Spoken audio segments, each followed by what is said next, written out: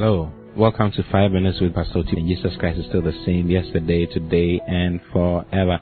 I'm so glad to be coming your way this morning once again. I have some few things to share with you which I believe will be a blessing to you. If you have your Bible, I want you to kindly turn to 1 Timothy chapter 2 from verse 1. I'm speaking on a man greatly beloved. A man greatly beloved. Hallelujah.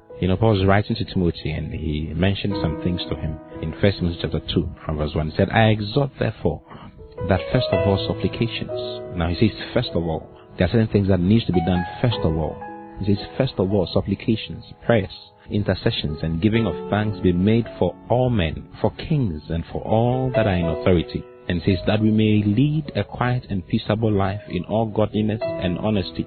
For this is good and acceptable in the sight of God, our Savior, who will have all men to be saved and to come to the knowledge of the truth. Hallelujah. You see, being in Christ is not only about having an access to your rights. In Christ we have rights and we have responsibilities. And one of the major responsibilities that you have is to pray. It's the ministry of prayer, and we are to pray for kings. It says we should make supplications and prayers and intercessions and giving of thanks for all men in the world. Then it says for kings and for all that are in authority. Now, we don't have kings now. There are few kings around in the world, but most of the people we have in authority are presidents and ministers and all kinds of other governors and all of them. He says our responsibility is to pray for them. He says we should make supplications for them. We should make intercessions on their behalf, prayers, you see, because they may make a decision that will not help believers, that will not help us go the way God wants us to go. He says that we may lead a quiet and peaceable life in all godliness and honesty. Then he says, for this is good and acceptable in the sight of God our Savior. I mean that God is interested in this kind of praying. He says, who will have all men to be saved and to come to the knowledge of the truth. Maybe you have never prayed for this country before. Maybe you have never prayed for the president of the country. Probably you've always been insulting him. Well, the only way to get him to do the right thing is to pray for him, is to make intercessions for him and make supplications for him. Most of them do things that are not consistent with God's will.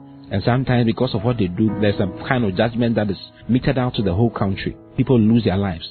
Our peace is destabilized. Well, the Bible makes us know that for the world to be full of peace, it is actually our responsibility. It says that we may lead a quiet and peaceable life in all godliness and honesty. For this is good. This kind of praying is good, and it is acceptable in the sight of God our Savior, who will have all men to be saved. So we must pray for the salvation of all men. Pray for the salvation of all men. We must pray and make intercessions and supplications and prayers and thanksgiving for men to be saved and to come, not only to be saved or to know the Lord as their Lord and personal Savior, but also to come unto the knowledge of the truth. Hallelujah. Now, there's a classical example of a man who prayed for his country and prayed for the world, and that man is Daniel. And I want you to see it in Daniel chapter 9. Turn your Bible to Daniel chapter 9 very quickly. And I want to read from verse 20. Now, Daniel was praying for Israel. Israel was in captivity under a king called King Darius, you see, during the Medo-Persian Empire. And Daniel was praying for the nation because the time for them to be in captivity had come to pass and there was nothing happening. The will of God was not happening in their lives, you see. And Daniel began to pray. And he says in verse 20, he says, and whilst I was speaking and praying and confessing my sin and the sin of my people Israel, and presenting my supplication before the Lord my God for the holy mountain of my God, yea, whilst I was speaking in prayer, even the man Gabriel, whom I had seen in the vision at the beginning, being caused to fly swiftly, touched me about the time of the evening oblation. And he informed me and talked with me and said, O Daniel, I am now come forth to give thee skill and understanding. At the beginning of thy supplications the commandment came forth. I am come to show thee, for thou art greatly beloved. Therefore understand the matter and consider the vision. You see, Daniel was called greatly beloved. Why? Because he was a man who was committed to this kind of praying. Praying for the nation, praying for the world, praying that his people will be saved, praying for the salvation of his people. Hallelujah.